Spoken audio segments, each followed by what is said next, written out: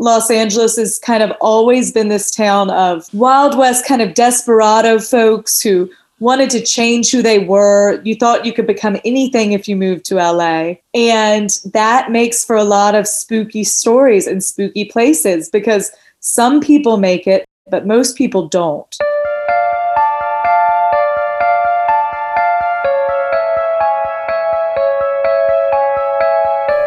Between the present and the past, memories held in the walls and earth, energies and entities that cross the barrier into our dreams and our consciousness. That which has been left behind between the living and the dead. I'm Emily. And I'm Joy. And this is The Residuals.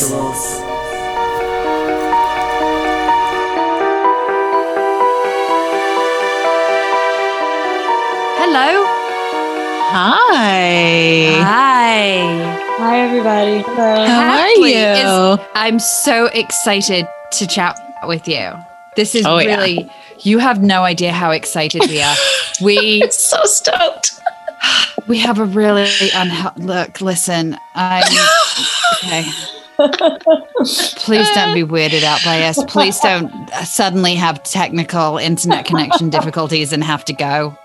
I got a text message from Joy like an hour ago. I am so excited about it. Like all caps. Totally. So we have talked in a past episode about, Joy, you talked about where you went to school. We did Linda Vista, and we touched on the Cecil in that episode. We talked a little bit about the famous Elisa Lam story. We were just touching on like weird things that have happened, but the Cecil just has so many things happening in one place. Like talk about residual hauntings, talk about intellectual hauntings, talk about interdimensional portals through an elevator game. I mean, there's so much. Sorry, my cat is currently biting the crap out of me. Oh my God. Okay. That's okay. I have a bitey cat. I understand. It's a black and white cat, right? I was just going to say, it looks like chicken. They're insane. Black and white cats are like that. Really? Every time that I talk to someone and we talk about, oh, my cat's nuts, they'll like ask me to pet them. And then I do. And then they turn around and like try to kill me and then want me to keep petting them. Every time it's a black and white cat that is like, love me, love me.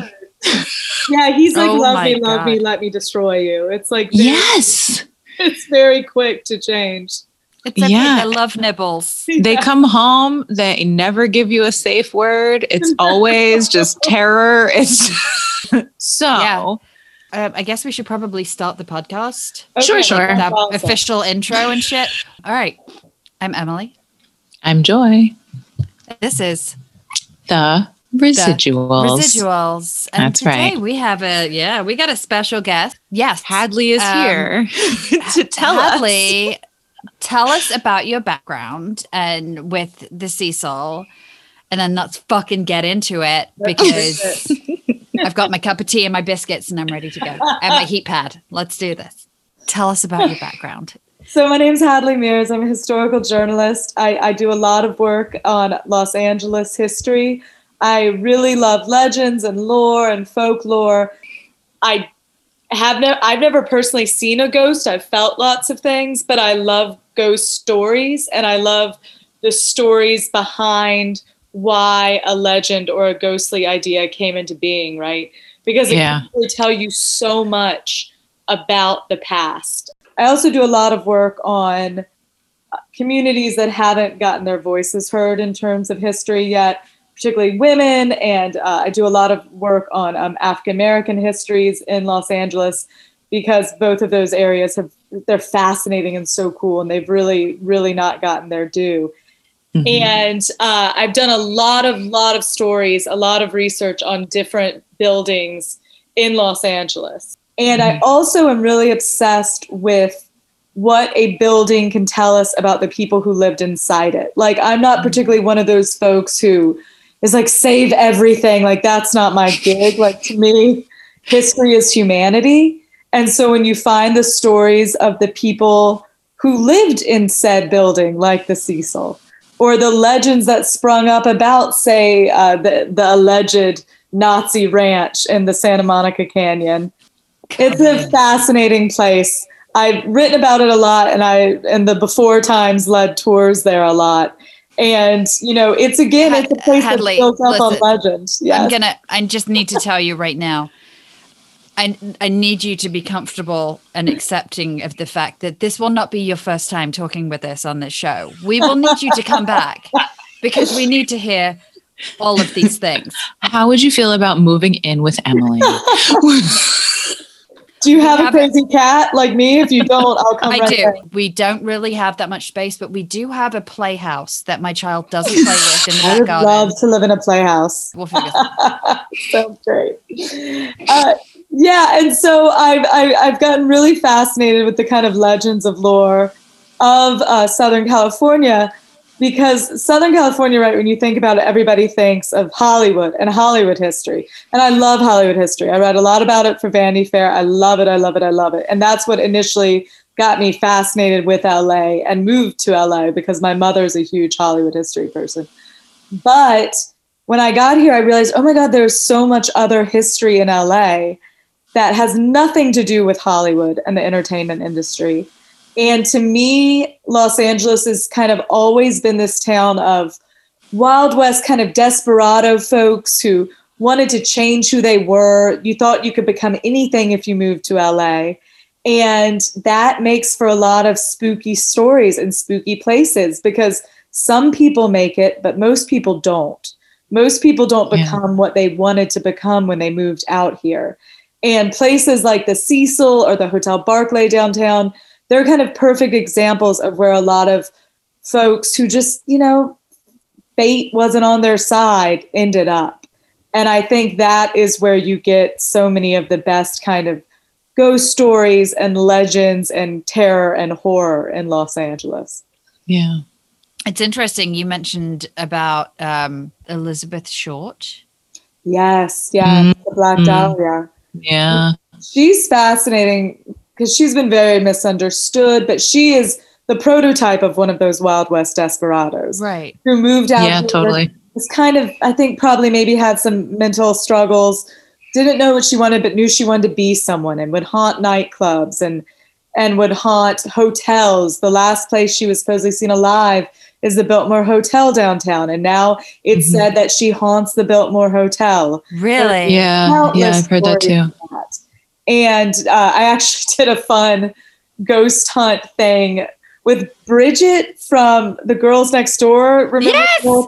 She has a great podcast. I used to love that show. Yeah, well, she has a great ghost podcast called Ghost Magnet. What? And awesome. In a room in the Biltmore Hotel and told all the ghost stories there. So Elizabeth Short, supposedly, you can see her a lot in the elevator. And she'll take the elevator up to a certain floor, and she's dressed, in her signature. She always wore a lot of black, so she's always in black. She has that kind of signature hairdo.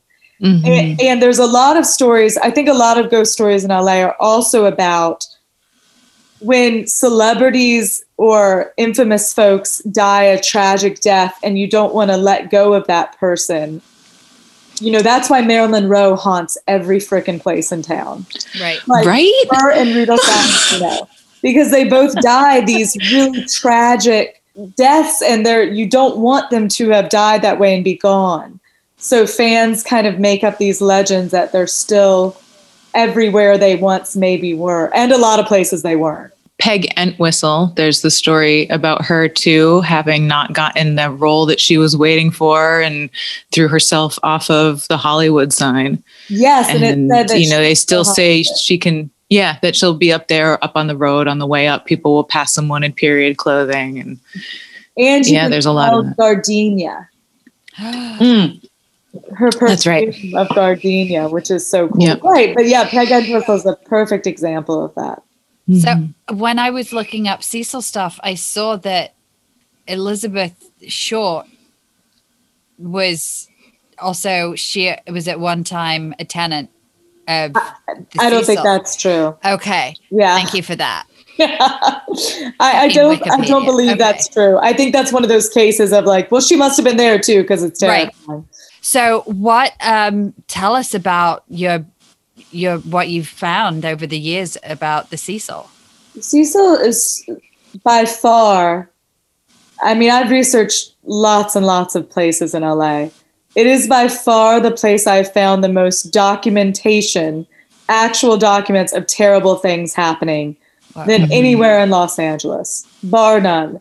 When I was writing an article I wrote years ago for KCT that got me into the Cecil, whatever that means, I was shocked, like when I was going through the LA Times archives, how many suicides, how many shady folks lived there, how many killers or serial killers were associated with the place. And it's just kind of continues to evolve, right? And of course, Elisa Lam has kicked the whole history and whole mythos, right, of the Cecil up to this totally different level. The Cecil is really fascinating because it was built in the 1920s. And when it was being constructed, downtown was in its prime. Downtown was the place. It was where all of the celebrities partied. It was where all of the fancy stores were, the department stores like hamburgers. It was where all of the fancy hotels were, like the Alexandria and the Biltmore.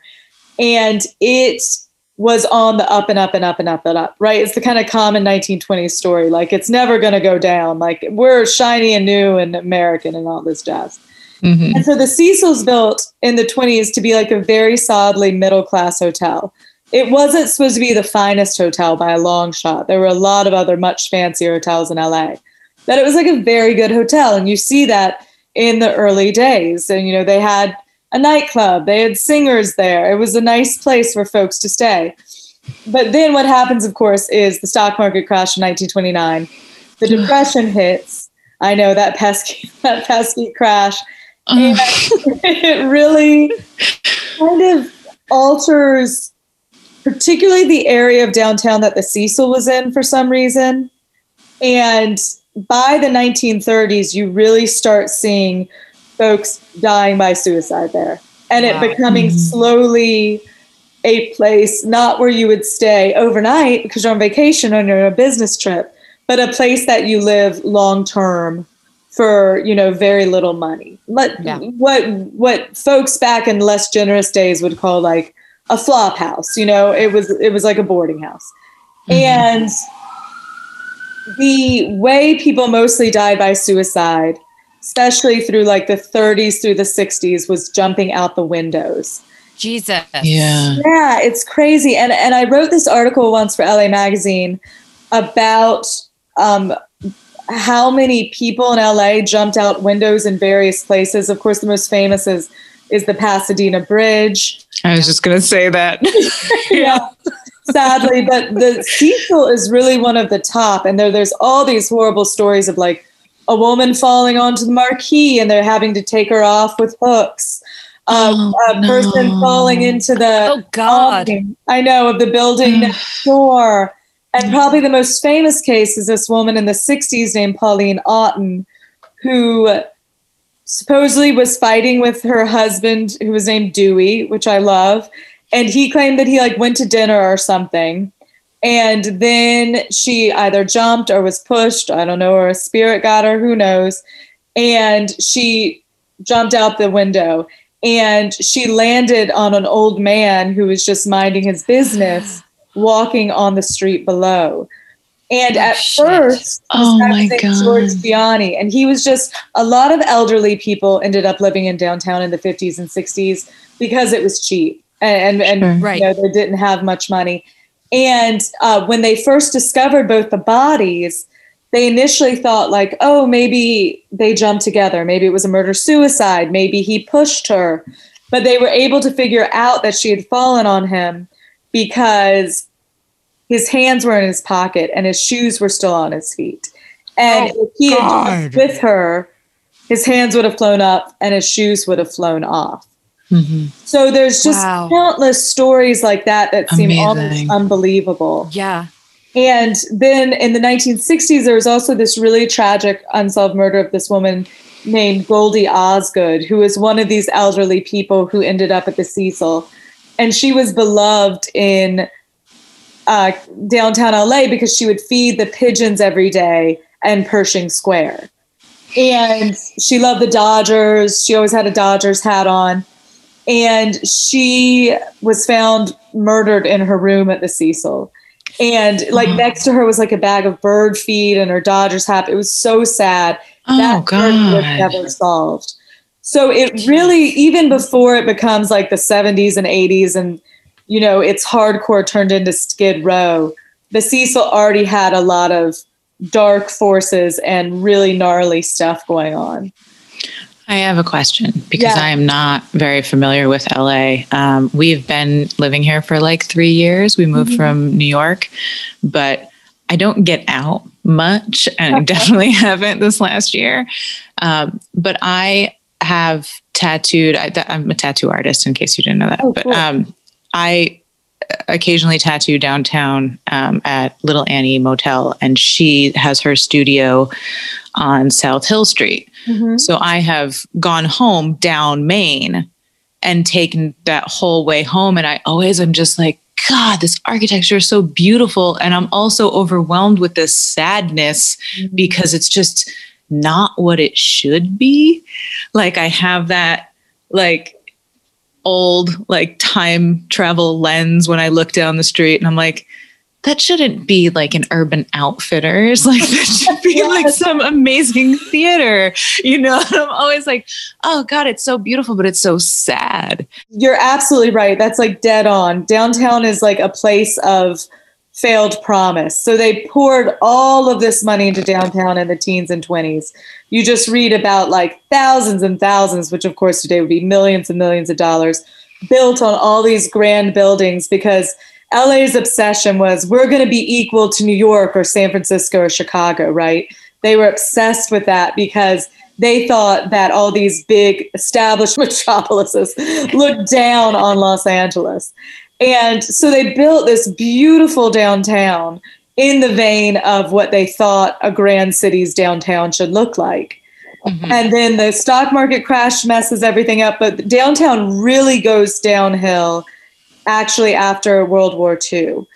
And that's a lot of reasons. A lot of people blame it on the trolley system collapsing. Oh, wow. Due to maybe nefarious reasons. A lot of people blame it weirdly on the GI Bill because it gave folks money to buy little homes, but so they were buying stuff in the West Side or the East Side or by or San Fernando Valley. Nobody was investing in downtown. And so it really collapsed on itself. So yeah, your feeling about that is dead on. That it was kind of a failed promise of the city of Los Angeles. And it's kind of refinding itself, and it's become a pretty awesome place, but COVID's really put a kibosh on that a little bit, which is a bummer. Oh yeah, I haven't been down there since I don't know, probably April of last year, because going downtown to tattoo is just like, I can't do this right now. I have a 4-year-old at home. Like I can't do this right now. But yeah, I mean, I miss going down just to drive down, like looking at stuff. It's very pretty. The architecture is amazing. And like, because I lived in New York, a lot of the style is the same, but it just held up so much better here because of the weather that it's like almost being transported to a different time just driving down the street because the buildings look so new.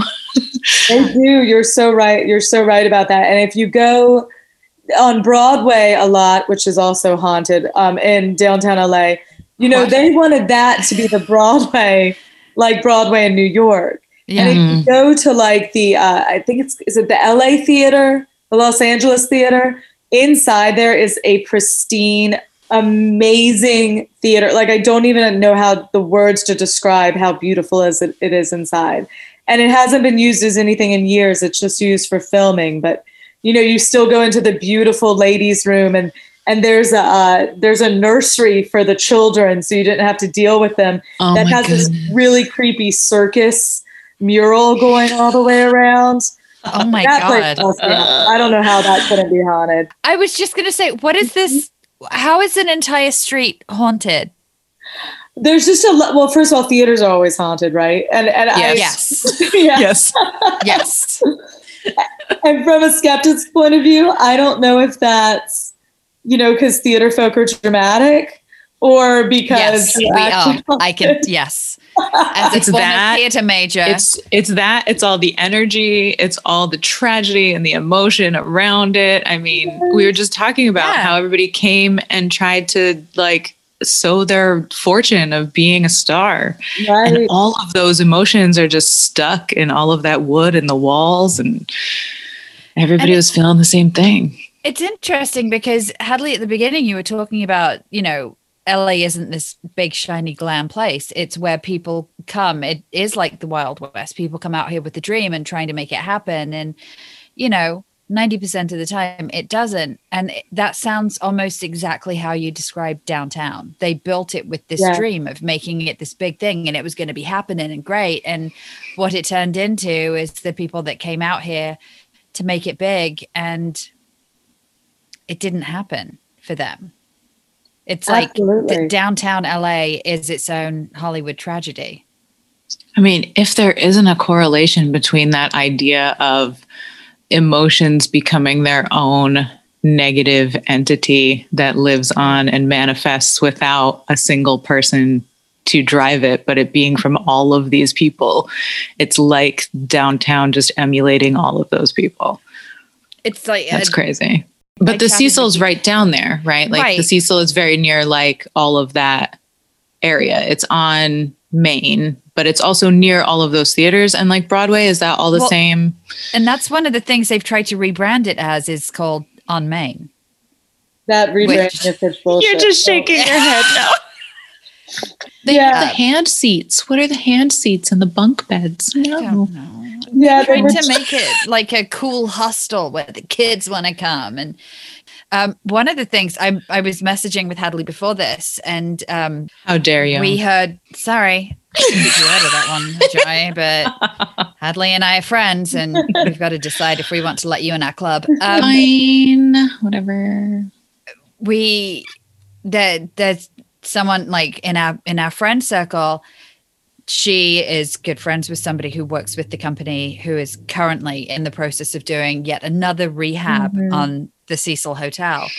And he was telling her that these seasoned crew guys, like that are in there working on the building, are having really sometimes disturbing experiences there that cannot be explained. And so all of these tragic people who have lived there, there's only so many of them that can be there before it just starts seeping into the foundation of the building.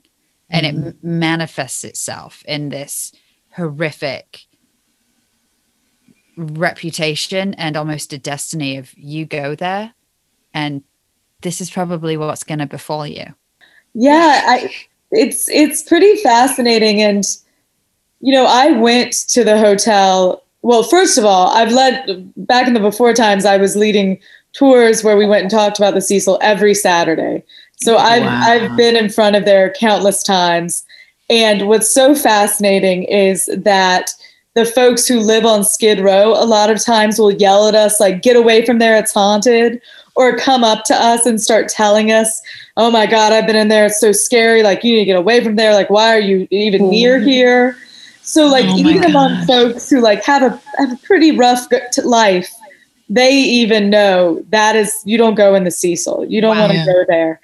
And I went to the Cecil years ago when it was still open as the Stay on Main. And it was the darkest, most depressing energy inside because, like you said, Emily, they were trying to make it like it was this cool youth hostel that didn't cost much and you're in the heart of Los Angeles. And instead, so you got a bunch of kids who were like backpacking from Europe or Asia, and then they find themselves staying in this like death sadness trap. And when I went in, the lobby was just dark and like half of the signs weren't working. And it was just a bunch of like European kids with their rolly bags, like sitting dejectedly on the computer. Oh and my like in like God. dim light. It was so creepy in there. It was crazy. There's a lot of shady stuff going on with whatever they're doing with the new Cecil now. Oh, really? Yes, it's been very mysterious. They keep pushing when it's going to open. They keep pushing what it's going to be. And I've had some run-ins with them because they didn't like, I guess, that I was coming to talk in front of the Cecil every Saturday about all the gnarly stuff. So they started posting like a security guard out by the door. What the fuck? Did they think that they can like go on Google and just erase the history? You can't scrub the Cecil. No, and you should embrace it. Like so many people would stay there to try and I don't want to experience a portal to hell, but like a lot of people would love to experience that portal to hell in the elevator. The Queen Mary, they do ghost tours and then they're like, hey, you want to stay in our haunted room? Go for it. It's this one. And Emily and I are like, yes, right now. Can we please wear our masks for a while so we can go sleep on a haunted boat for once? Right. Jesus. Listen, we need COVID to be gone. Oh my gosh. Because we want everyone to be safe and healthy. We'd also like to go and stay in some haunted locations. So we want to go for Mother's Day. Was our plan last year? Yes. That's what we want to do. Someday. Don't say never. It's going to happen, apparently this city doesn't need any more negative energy, madam. So bring it in. It's going to happen. The Queen Mary's really interesting. I did like a little ghost show there once. And so we walked around and it definitely, like, those hallways are endless. Like it definitely feels spooky. But I don't know who's worked on this, but I know a historian has worked on documenting that all of those ghost stories basically go directly back to when like a branding person decided that was a way to brand it when it was at the port. But it's also, I felt super creeped out there and felt like I heard stuff. So I guess both things can be true, right? Maybe they're just not talking about the right kinds of spirits or ghosts. Yeah.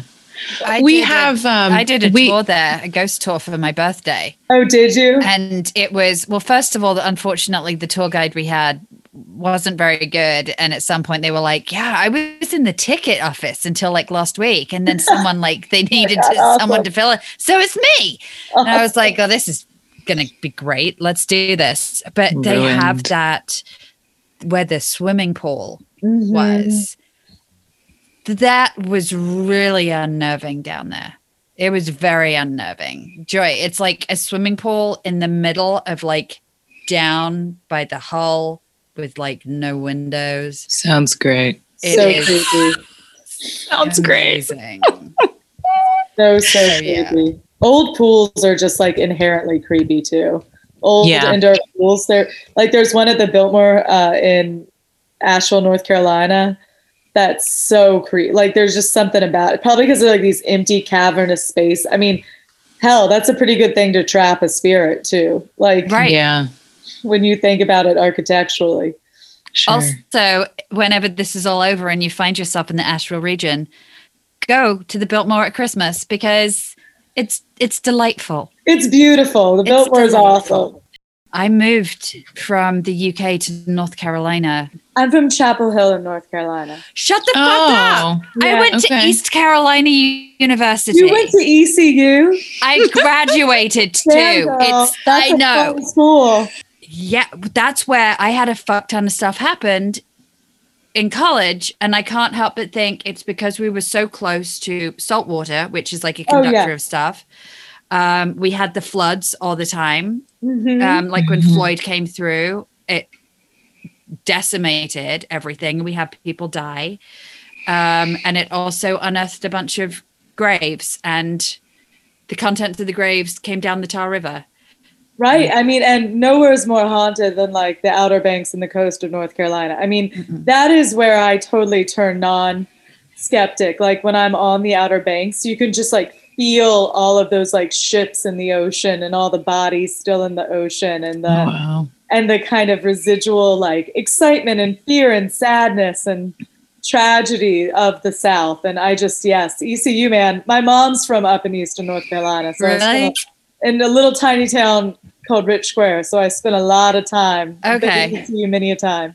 That's so cool. Green Vegas. Green Vegas. Oh my Vietnam, gosh. Green Vegas. Oh my I love it. God. Listen, Hadley, I don't know about you, but I need a Bojangles to open here. I love Bojangles so much. I miss it so much. Hadley, Those seasoned fries are like my favorite thing in the world. yes. Oh, and their sweet tea Yeah. and their Bowberry biscuits. Oh, Bowberry biscuits. Yeah. Jesus, you're my Oh my big gosh, sorry, you Joy. guys. No, it's okay. I can appreciate this. I mean, I did not go to school down there, but I lived in Rhode Island for a long time in Newport on the water, and it is a very similar thing.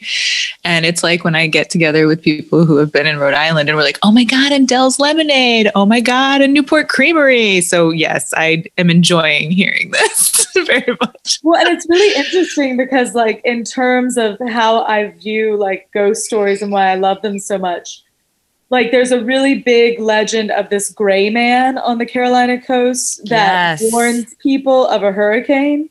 And like, what does that tell you there? Like, the biggest thing everyone was terrified of was a hurricane. Some Right. people's houses were destroyed, some people's weren't. It became said that, well, the people whose houses weren't destroyed, that's because the gray man visited them on the beach when they were walking on the beach and warned them that the hurricane was coming. So it's like every ghost story tells you so much about whatever hyper local place you are. Right. Yeah, I love hearing this because of my background in anthropology. Like, this is like Right. ticking all of the boxes with me. Yeah, it's an explanation for like something you can't explain or don't want to believe happened the way it happened. I think one of the other things with the South, especially, there's folklore. And so then how much of it happened and how much of it has been spoken into existence? Do you know what I mean? So that now it is a thing. Like, I remember we had near our school, there was a light, there was a certain To make stretch your of lights. yeah. And I never went because I was afraid. But like, you went and then you flashed your lights a certain amount of time and then Joe Baldwin comes up, the guy who got his head cut off and the railroad tracks. yeah. But those lights are really just like swamp gas. So again, it's explaining. Thank you for ruining it for I'm me. sorry. Please continue to ruin it. I love it. But it's explaining a tragedy in like a way that makes it really fun. And the South is really good at doing that because we have such a dark, murky past. We're really expert at making chaos and horror palatable to people. Stuff like what we talk about on our show is actually it's accepted down there to talk about because it is a part of the history there. Whereas I feel like the further west you move, that's where there's more skepticism and more that's just, you're nuts, you're fucking crazy. Whereas in the South, it's like, well, no, it's like it's just a part of life.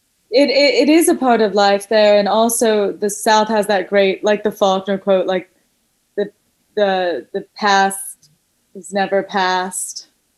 It's not even past. I don't know, but it's something about how the past like lives side by side with you in certain parts of the country. Yeah. And I find that a lot, of course, in the South and also in perhaps not cities in the West, but if you go out to smaller towns, like kind of Wild West, old desert outpost, they're also very comfortable with kind of the past and present coinciding together in a way. Right. So going back to the Cecil, what kind of stuff happened there? I know that there have been people who have stayed there who were not the best people. You know, what's some of the history with that? Well, that's really, kind of, I think where the legend of it being demonic comes from. It's not necessarily the tragic folks who died by suicide or are murdered. It's the serial killers. And of course, the most famous one is Richard Ramirez. Right. Who lived there, the Night Stalker, who lived there while he was actively killing folks for at least 2 stretches in the 80s. And there's really terrifying stories of him bringing eyeballs of a victim back into the Cecil and all this really messed up stuff. And people saw this? Yeah, well, exactly. Who knows? But it's pretty terrifying. Because like one of the things I couldn't stop thinking about when I realized how long he lived there while he was doing this, he would be covered in blood. I'm pretty sure. He also smelled horrific. And so did people not like put two and two together, No. or were they just like, oh, that's Richard, not like, oh, he's covered in blood that doesn't appear to be his? I think that what was going on at the Cecil and why it became such a good hideout for folks like Ramirez is because everyone staying at the Cecil was just trying to survive.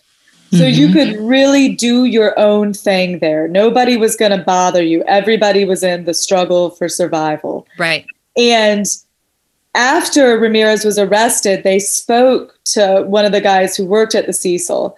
And they said, what did you know about Ramirez? And they said, well, all I know is he smoked a lot of weed and he liked to listen to like heavy metal music really loud. Otherwise, he just seemed like another one of the losers. So I think that is like so indicative of, how most of those folks who were good folks were treated by society, even by the people who worked at the place they lived. And so a bad egg, a monster like Ramirez could kind of just skate on through. Yeah. And nobody was going to really care either way. I mean, look at how humans generally in polite society ignore people on the fringe of society anyway. Mm-hmm. I mean, I haven't even been covered in blood sometimes walking down the street, and I've had people walk away from me because of the way that I look. Right. Like, you avoid people that look like they might bother you, that might be scary, that might have a mental illness. I mean, that's just what we do. So even if he did walk in covered in blood and stinking and sounding like a lunatic, who's going to say something? You just want to be like, let him do his thing and go up to his room and leave us alone so he doesn't pay attention to where we live in this building. Right. I've spent a lot of time on Skid Row, in the Skid Row neighborhood, leading tours and doing some volunteer stuff. And it's not that uncommon to see people who have blood on them. Yeah. And it's mostly medical things and horrible stuff. But so if somebody had blood on them for a, bad reason. Yeah. I mean, living in New York, I've seen countless people covered in blood and what other bodily fluids they might be covered in, sleeping on the subway, walking through the subway. I mean, just walking outside of where I lived. It's not, you're right. It's very common to see that. Mm-hmm. See, this is what I get for growing up in a tiny village in the middle of But I think that's important, though. People covered in blood is because they helped birth a bunch of cows and some sheep or something. But right, if the newspapers are going to run with something and they're going to say, oh, he was covered in blood and he stunk and he listened to heavy metal music, most of middle class America is going to be horrified because we never see anything like that out here. And the rest of the people in the cities are like, what are you talking about? We see that all the time. It's not a big deal. Like, it's pretty normal. You said that there were other killers? Yes. Actually, I find the other main serial killer who lived there even more fascinating than Ramirez, just because I find Ramirez like so disgusting. Yeah. This guy is more like suave. He's just as terrible. But he's a guy named Jack Unterweger. I don't know if I'm saying it right. I've heard it pronounced different. I'm terrible with pronunciation. So excuse me if it's wrong. Same here. Okay, good. But Jack Unterweger was this really fascinating kind of case study of something. He was from Austria and he had strangled a woman with her bra when he was still like a teenager. And he was sent to jail when he was still a teenager, but he was really charming and he was really very good looking, very well read. And of course he was white, which I'm sure it's all about, white privilege coming into this. Mm-hmm. And he became kind of a cause celeb in prison and wrote a book, and became kind of like this model reformed guy. And he got out of jail in Europe and became a journalist covering crime. Jesus. For various magazines. So Wow, what a cover. That's that's know. amazing. right? Brilliant. Yeah. Yeah. Brilliant. And so he got a job to write about sex work on Skid Row for a magazine in LA. Came out to LA, and this was in the early 90s. And he said, I want to stay at the Cecil.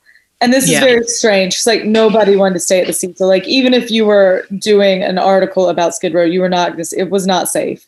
I mean, in 1980s, Skid Row is like really hardcore. Mm-hmm. And so he came to stay. He convinced the LAPD to let him do a ride along in the car. And then he wrote his article and left. And not even a couple, I think it was like a few months later, it was discovered in Europe that everywhere he had been going to write, he had been murdering women. Mm-hmm. And he murdered 3 women in LA, again with his signature, like strangling folks with a bra, while he was living at the Cecil. And the reason he wanted to stay at the Cecil was because Richard Ramirez was his hero. And he had heard the legend of Ramirez at the Cecil. So you want to talk about residual energy. Jesus. And believing somewhere could like imbue you with something. Especially if you're asking for it. Mm-hmm. Oh my God. Did he request his room for fuck's sake? Like He might have, because I think there is supposedly a room Ramirez was in. So he might have known that. But yeah, it's almost like he was asking for like the strength or whatever of the forces. Was he, were his victims sex workers or people on Skid Row? Because that would make sense then if he was doing the article, he could meet people, find targets, know where to find them. They'd already trust him and then just take them back. Yeah, they were sex workers. So it was a easy thing to do. And he had been to all the hot spots with the LAPD when they gave the ride along. God. And he knew what they did. He knew what their response would be. He knew they didn't give a shit about sex workers. Right. God. Jesus. Yeah, that's Underwinger. He's quite a character. And I wish that was the only person who pulled that MO, but it's not. No, it's not. It's a very common MO. Were there any others? There were a couple killers who like hid out in the Cecil, but they were just one-offs. They'd only murdered one person. Oh, they don't count. They don't really count. And and then in the early 2000s, it turns into this phony stay on Main, and that lures in Alyssa Lamb, who's of course kind of now the poster child for a mystery and wrapping up that mystery in some kind of otherworldly, ghostly thing. I mean, beyond ghostly, even like that, just alternate dimension, like right. So, can you tell us about Alyssa Lamb and what you know about it? Yeah, Alyssa Lamb is just so tragic to me because I feel, she got hoodwinked. So she's from Canada. She is kind of taking time off college, trying to find herself. I think she had diagnosed bipolar disorder. So she may have been struggling with some mental health issues. So she booked the stay on Main online. Sure, she thought she was staying in a nice, safe place. And she was going to just bum around California. I think she went to San Diego, then she came to LA, and then she was supposed to go up north. And she booked a hotel room at the Cecil. She arrived at the Cecil.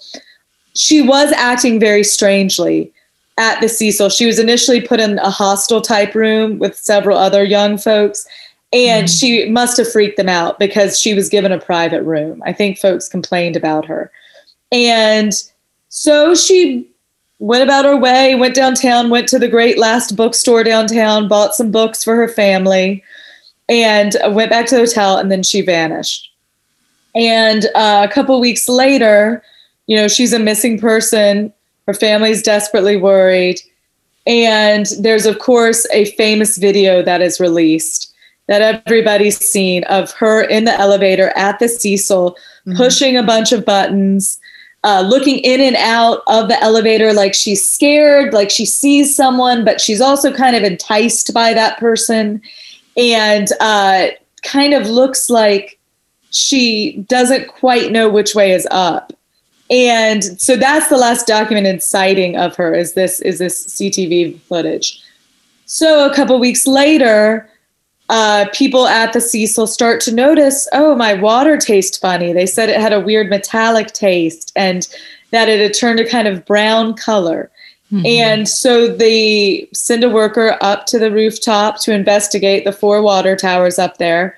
And in one of the water towers, they find her nude body floating in the water tower. And beside her in the water tank were her clothes and her room key. However, her phone was not with her.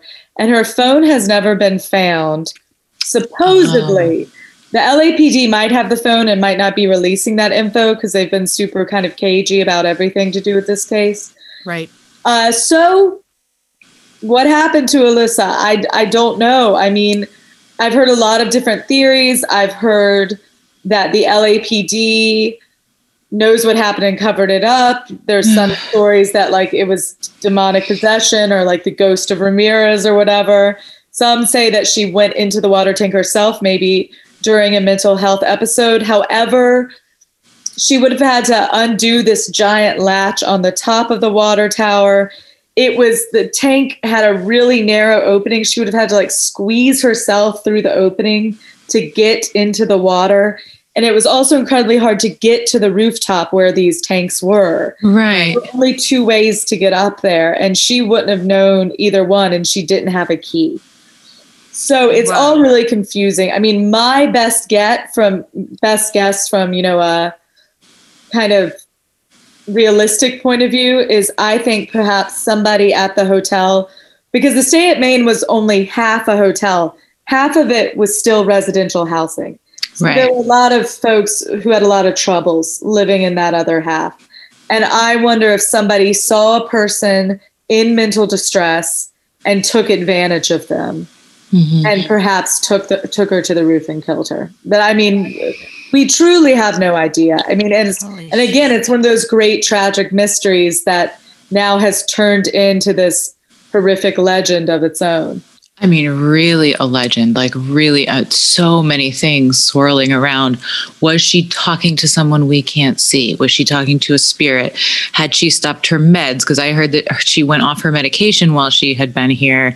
So maybe she thought she was seeing things and was talking to a hallucination. So many things, but like the amount of strength and dexterity that it would have taken to get in there. I mean, even if you are having a hallucination, my God, it would be a miracle that you could do that alone.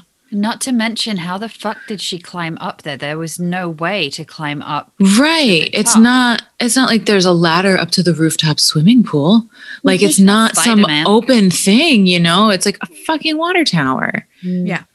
Oh my God. And wasn't there something about, because the people who lived there, because they were residents, the police couldn't search their homes, their the units in the building? Yes, I believe that's the case. And they also did a pretty shoddy job of searching. And I think that's because it took them so long to find her body. They already knew she was a missing person. They knew the last place she had been was at the Cecil. They had seen this CTV footage already. So I think that the LAPD might have been really trying to kind of hush it up, or just kind of cover their ass. And perhaps part of that was not really interviewing the residents or the other folks who had stayed there. That's insane. Unreal. I know. It's really tragic, but it really does go into that whole thing of, LA is a rough place where, LA is not all the West Side and like all of us artsy folks in Hancock Park and Echo Park and Los Feliz. I mean, there's a lot of really hard stuff that goes on in LA that a lot of people in LA never see. I think one of the things that I find hard is that her death is what her legacy is. And she was someone's child. Yes. And she has left a family behind. Yeah. And they get the last moments of their child is on YouTube, played over and over and over again, and has become a macabre sort of entertainment for people to speculate on as well. Which, you know, I don't want people to think that we're doing here on this show, that we're trying to, you know, discuss and figure out if, you know, it was the ghost of Richard Ramirez that killed her. That's not it. It's this hotel is a building that has had so much fucking tragedy occur in it. And to have this cap it off is just, my heart breaks for her family. My heart breaks for her family that they have to relive this, and that it's, how do you start healing with something like this? Humans, we like horrible things, and we like looking at horrible things, and we're just nosy, and that's a lot of how most of us are, myself included, because I love stories like this because of the mystery, and you know, it makes me think and it makes me theorize. And it is tragic and it's heartbreaking, but imagine what would have happened during the era of the Black Dahlia and those pictures when they came out. Imagine being all, I mean, it's all over the internet now, but imagine the family then. I mean, the same thing, like there is just no privacy in humanity sometimes. So speaking of the Black Dahlia, you mentioned the Broadway Hotel. The Biltmore Hotel. Sorry, the Biltmore Hotel. So it seems that, you know, talking about these places and the transient nature of the hotels, especially the people that have come and gone from LA and their purpose for being here over the years, that would make it so that those buildings, rather than residential ones, would really be fucking haunted because of all of this shit that's come through it. Do you know, like, what is, with your research and everything you've done here in LA, what in your opinion is like the most haunted hotel in Los Angeles? Well, I would say truly haunted, like not stories, like honestly feels demonic and like is the Cecil. Really? But I would say that story-wise or legend-wise, the most haunted hotels, I mean, it's probably the Knickerbocker, just because there's so many stories of the Knickerbocker in Hollywood, of Marilyn Monroe being there in the mirror and Montgomery Clift. And so there's a lot of kind of popular, famous people legends at the Knickerbocker. But I would say, bar none, the Cecil. And I'd also say, though, the Biltmore. The Biltmore has a lot of different ghosts, allegedly. But the Biltmore has a much happier feeling to me. And I guess that's also because it's still a working hotel and it's still quite beautiful. And so there's a much more kind of integrated feeling with, like, yes, there might be ghosts there. Yes, there might be spirits, but like maybe you can coincide with them more. Yeah. Whereas places like the Cecil, I mean, I feel like the Cecil should just be burned to the ground. Like, I don't know why they keep trying to revamp it. To me, it's like evil. I don't want it. What was, I mean, we talk about, is it the building? Is it things that happen in the building? Is it further than that? Is it the land? Is it something connected to the specific geographical place? Do you know what was there prior to the Cecil? And two-parter, we have heard about Los Feliz sort of having that like vortexy line of bad shit going through it. So what say you about I have a lot about Los Feliz. I've read a lot about the stories of Los Feliz. So I would say the Cecil. I would say the Cecil. I do not know what was there before. That area of where the Cecil is was ranch land until not that long before the 20s. So I don't know what was there. Los Feliz, absolutely. I feel like I live in Los Feliz, and I love that. I think Los Feliz is cursed and haunted. I think it's really fun. I mean, it's tragic, but it's also really fun. And I wrote this whole article for Curbed about the legends of Los Feliz. And the reason Los Feliz and Griffith Park are supposedly cursed is because in the 1800s, this was all an area known as Rancho Los Feliz, and it was owned by the Feliz family. And legend has it that in the 1860s, during the smallpox epidemic of 1863, the current owner of the rancho, who was a Feliz, was dying of smallpox. And his niece, Petronilla, who was heir to the land, was sent off to Los Angeles proper so she wouldn't get smallpox. And supposedly this wily lawyer named Don Cornell or something convinced the Feliz guy to write over all of his land to him. Oh, shit. And then he passed away. And then Petronilla came back and found out that her entire land had been stolen, and she flipped out, of course, as she should have, and she cursed the land. And there's this whole great curse you can read where she's like, you know, there'll be floods and nobody will be able to grow anything and blah, blah, blah, blah, blah. And so Petronilla is said to have not only cursed the entire area around Los Feliz, but also to haunt an old adobe that still is on the property of Griffith Park, which is now a ranger station. And it said you can see her in the window at night.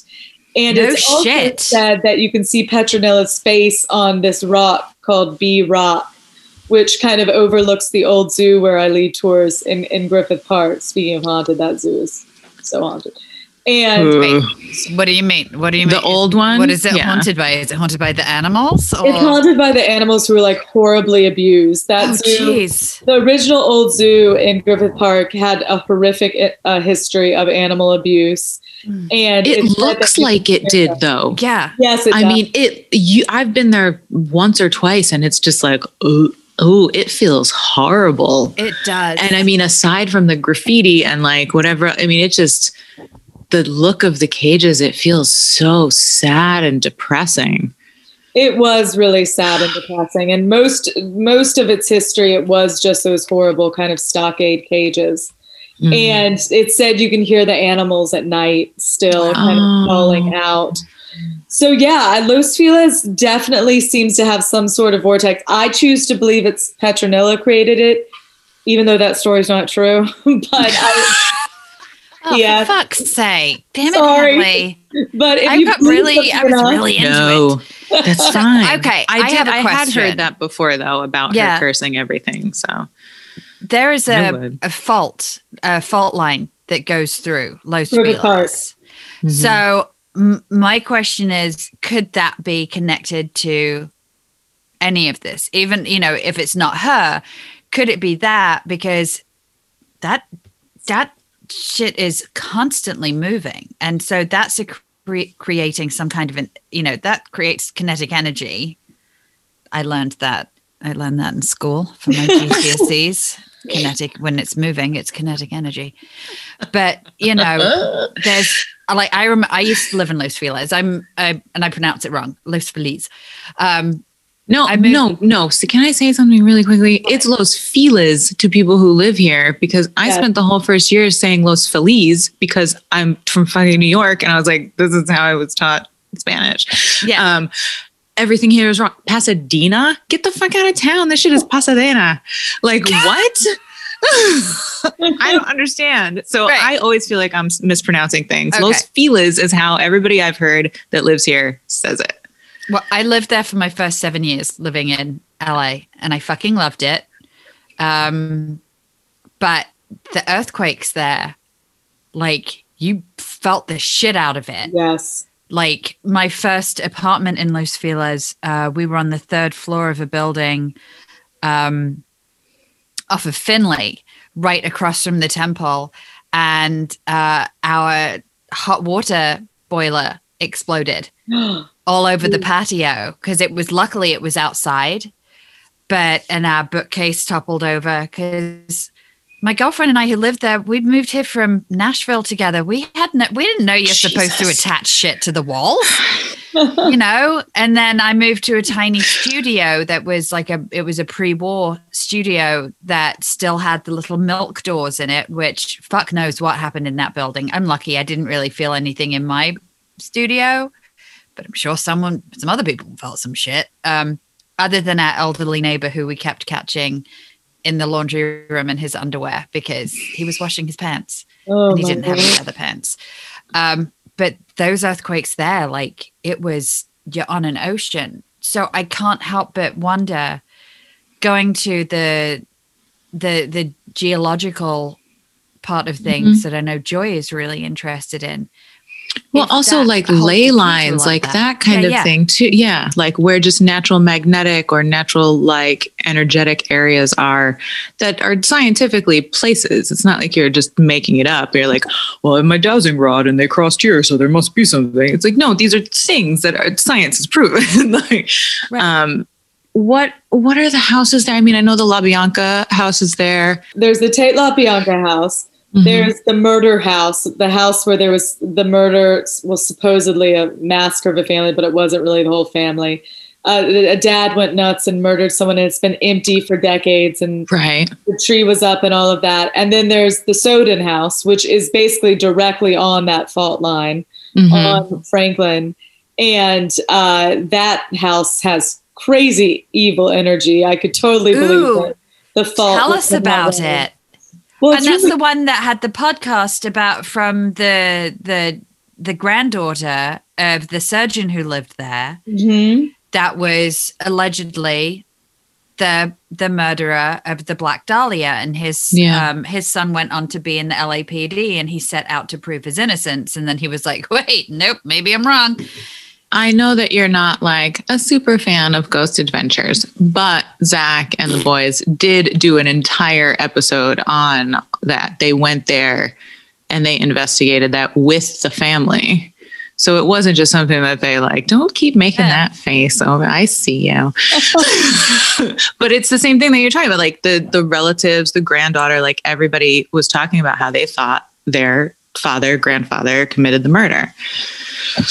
Yes, and Soden House is super fascinating for lots of reasons. I mean, it's designed it was designed by Lloyd Wright, who's Frank Lloyd Wright's son, and it looks like this kind of Mayan temple. Yeah. And George Hodel, Dr. George Hodel lived there, and a lot of people think he not only killed Elizabeth Short, but that he actually killed a series of women in the 1940s. There were a lot of unsolved cases of murdered women in 1947. There's a really famous case called the Lipstick Murders, and they were all done in this kind of avant-garde way. And Dr. Hodel was really good friends with Man Ray. I was going to say, that's one of the things about how Elizabeth Short was posed was very similar to a Man Ray piece. What a bananas connection. Oh my God.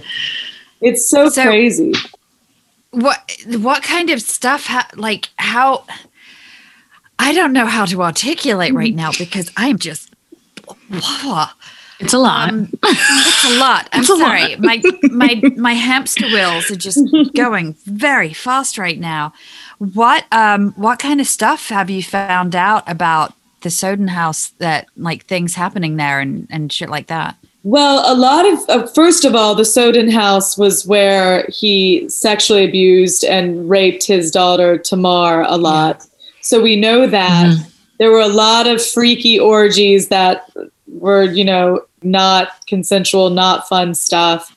And a lot of people think actually that Elizabeth Short may have been murdered there. And I believe Steve Hodel has even had this ground tested in the basement and says there's signs of human remains.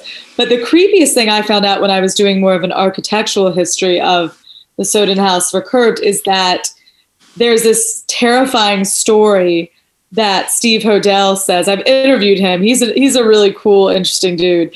And he's the one who thinks his father did it. And he said that I guess the folks who owned the Soden house forever until recently, one day a really disheveled lady who looked like she was probably an unhoused person came to the door And she said, "Oh, I used to spend a lot of time here." And they said, "Oh, really? Like when?" And it was in the 40s. And she said, "This house is a place of evil." Whoa. So that really sets up that entire house, especially when George Hodel was there, was the host of some really macabre stuff. Wow. Holy fuck. And it's right on the fault line. It's right on the fault line, basically. Yeah. I mean, that fault line goes from like Immaculate Heart, like it goes kind of up Franklin, I think. Yeah. Because we've looked at that. We've talked about like it going like right along Franklin. I think we've looked at the map before and had that conversation. Like, I don't know, like 2 years ago. I feel like we had this conversation though. That's insane. You know, that's when you start to think about how much of what happened there that he did was him and already there. And then how much of it is influenced by whatever is there before he got there. Do you know what I'm saying? Mm-hmm.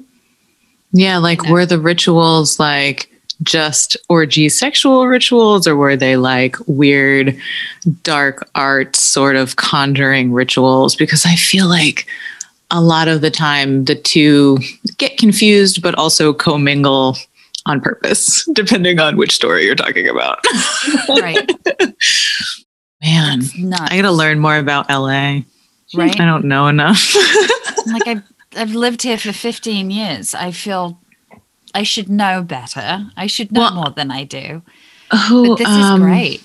Well, the thing about LA is like we build over our history so fast. Like there's so many different versions of LA that have existed in like this really short amount of time.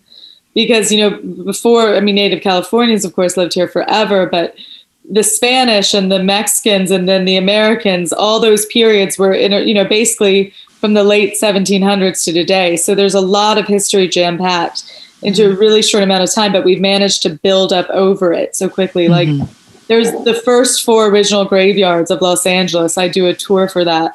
Were all by Olvera Street downtown and all disappeared within like 70 years.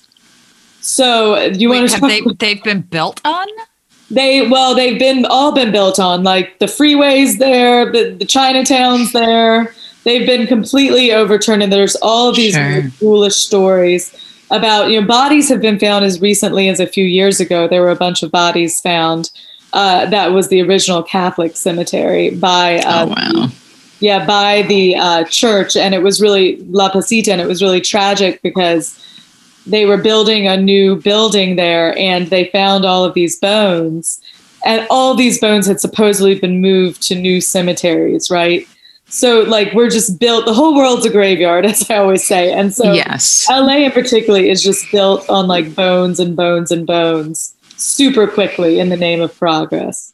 To a certain extent, like almost the aspects of the Cecil and, you know, these other places, they're just a microcosm of what Los Angeles is as a city. It's just... I mean, it sounds... Yeah, I mean, it's got a theme for sure. I need to move. What do you know about Long Beach? Because I'm looking there and... I don't know, but I bet there are some great Long Beach stories, because Long Beach was a crazy wild town and they had a huge earthquake in 1933. Yeah. So I bet there's a lot of crazy stuff and Long Beach was a port town. Port towns are always nuts. That's why I'm into it. I am always like, give me a good port. I love the port. I love driving around weirdly, especially right now when we're all so bored.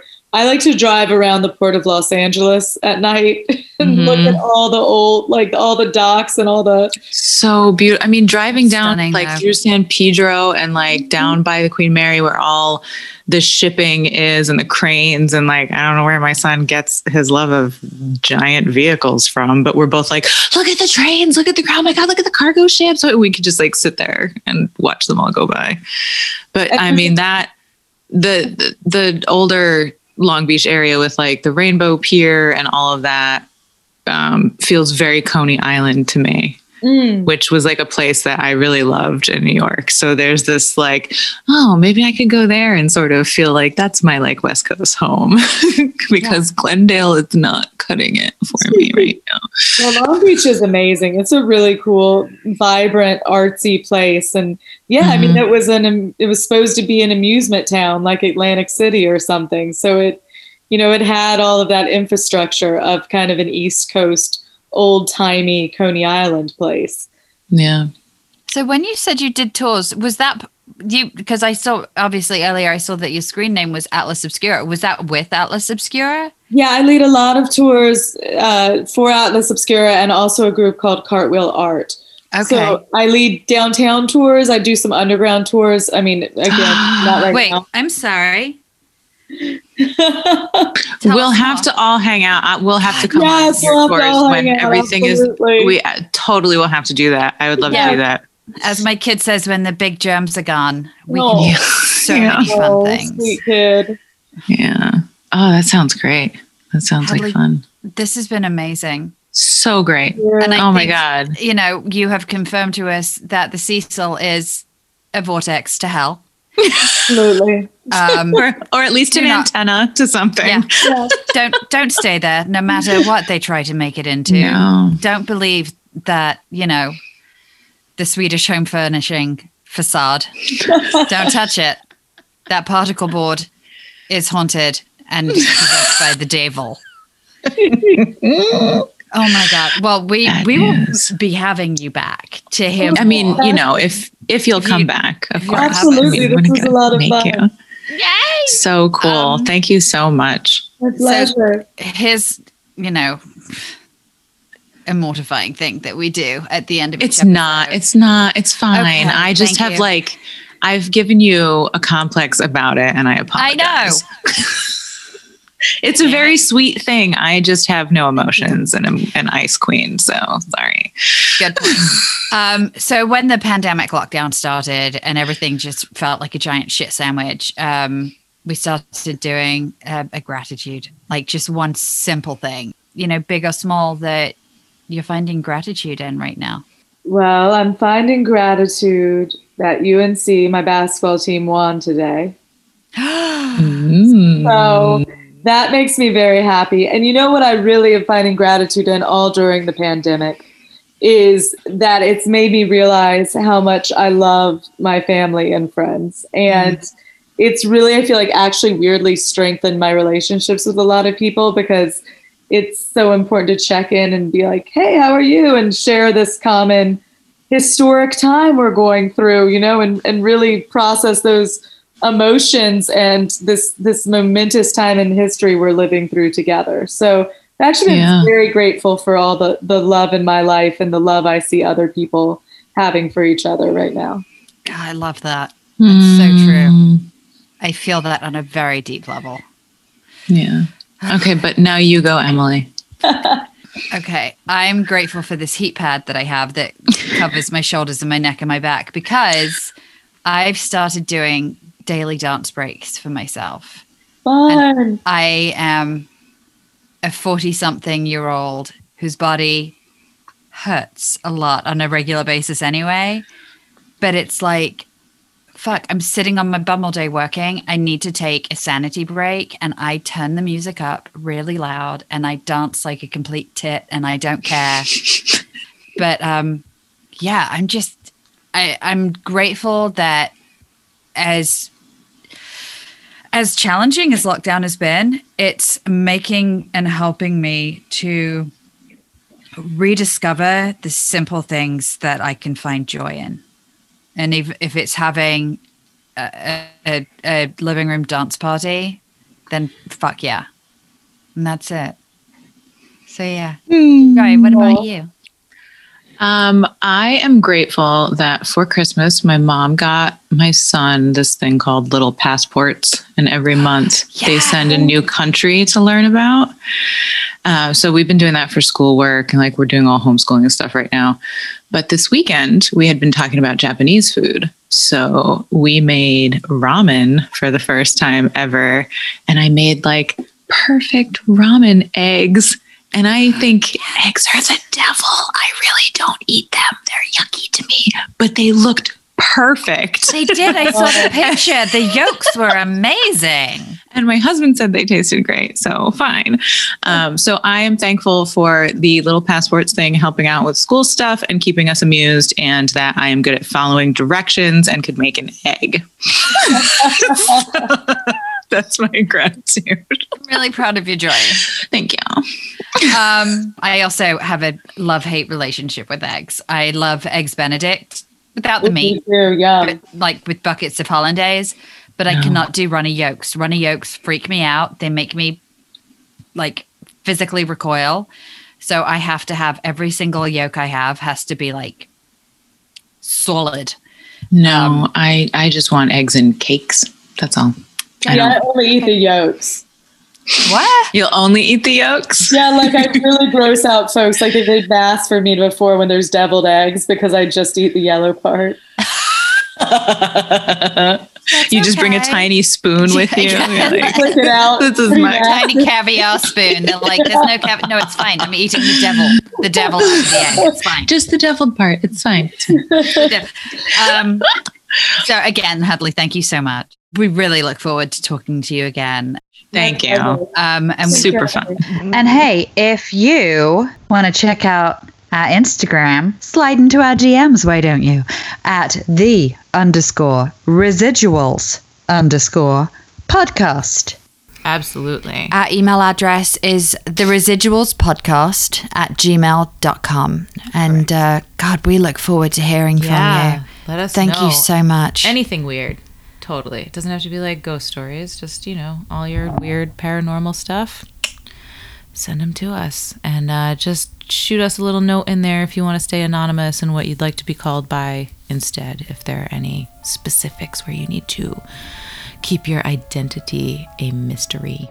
And until next time, wash your hands, wear a mask, socially distance, sage your sofa.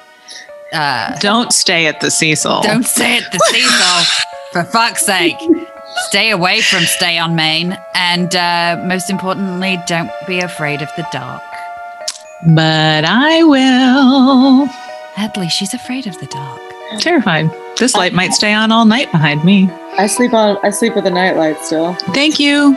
Thank you. We can share a room when we stay somewhere that's not the Cecil. Exactly. I'm with you there, girl. Whatever. Yes. I'll be in the next room listening to my Rain app. Or Harry That's fine. Styles talking to That's me on fine. the car map. Oh my Okay. God. Well, Until next time. bye. Bye. Bye.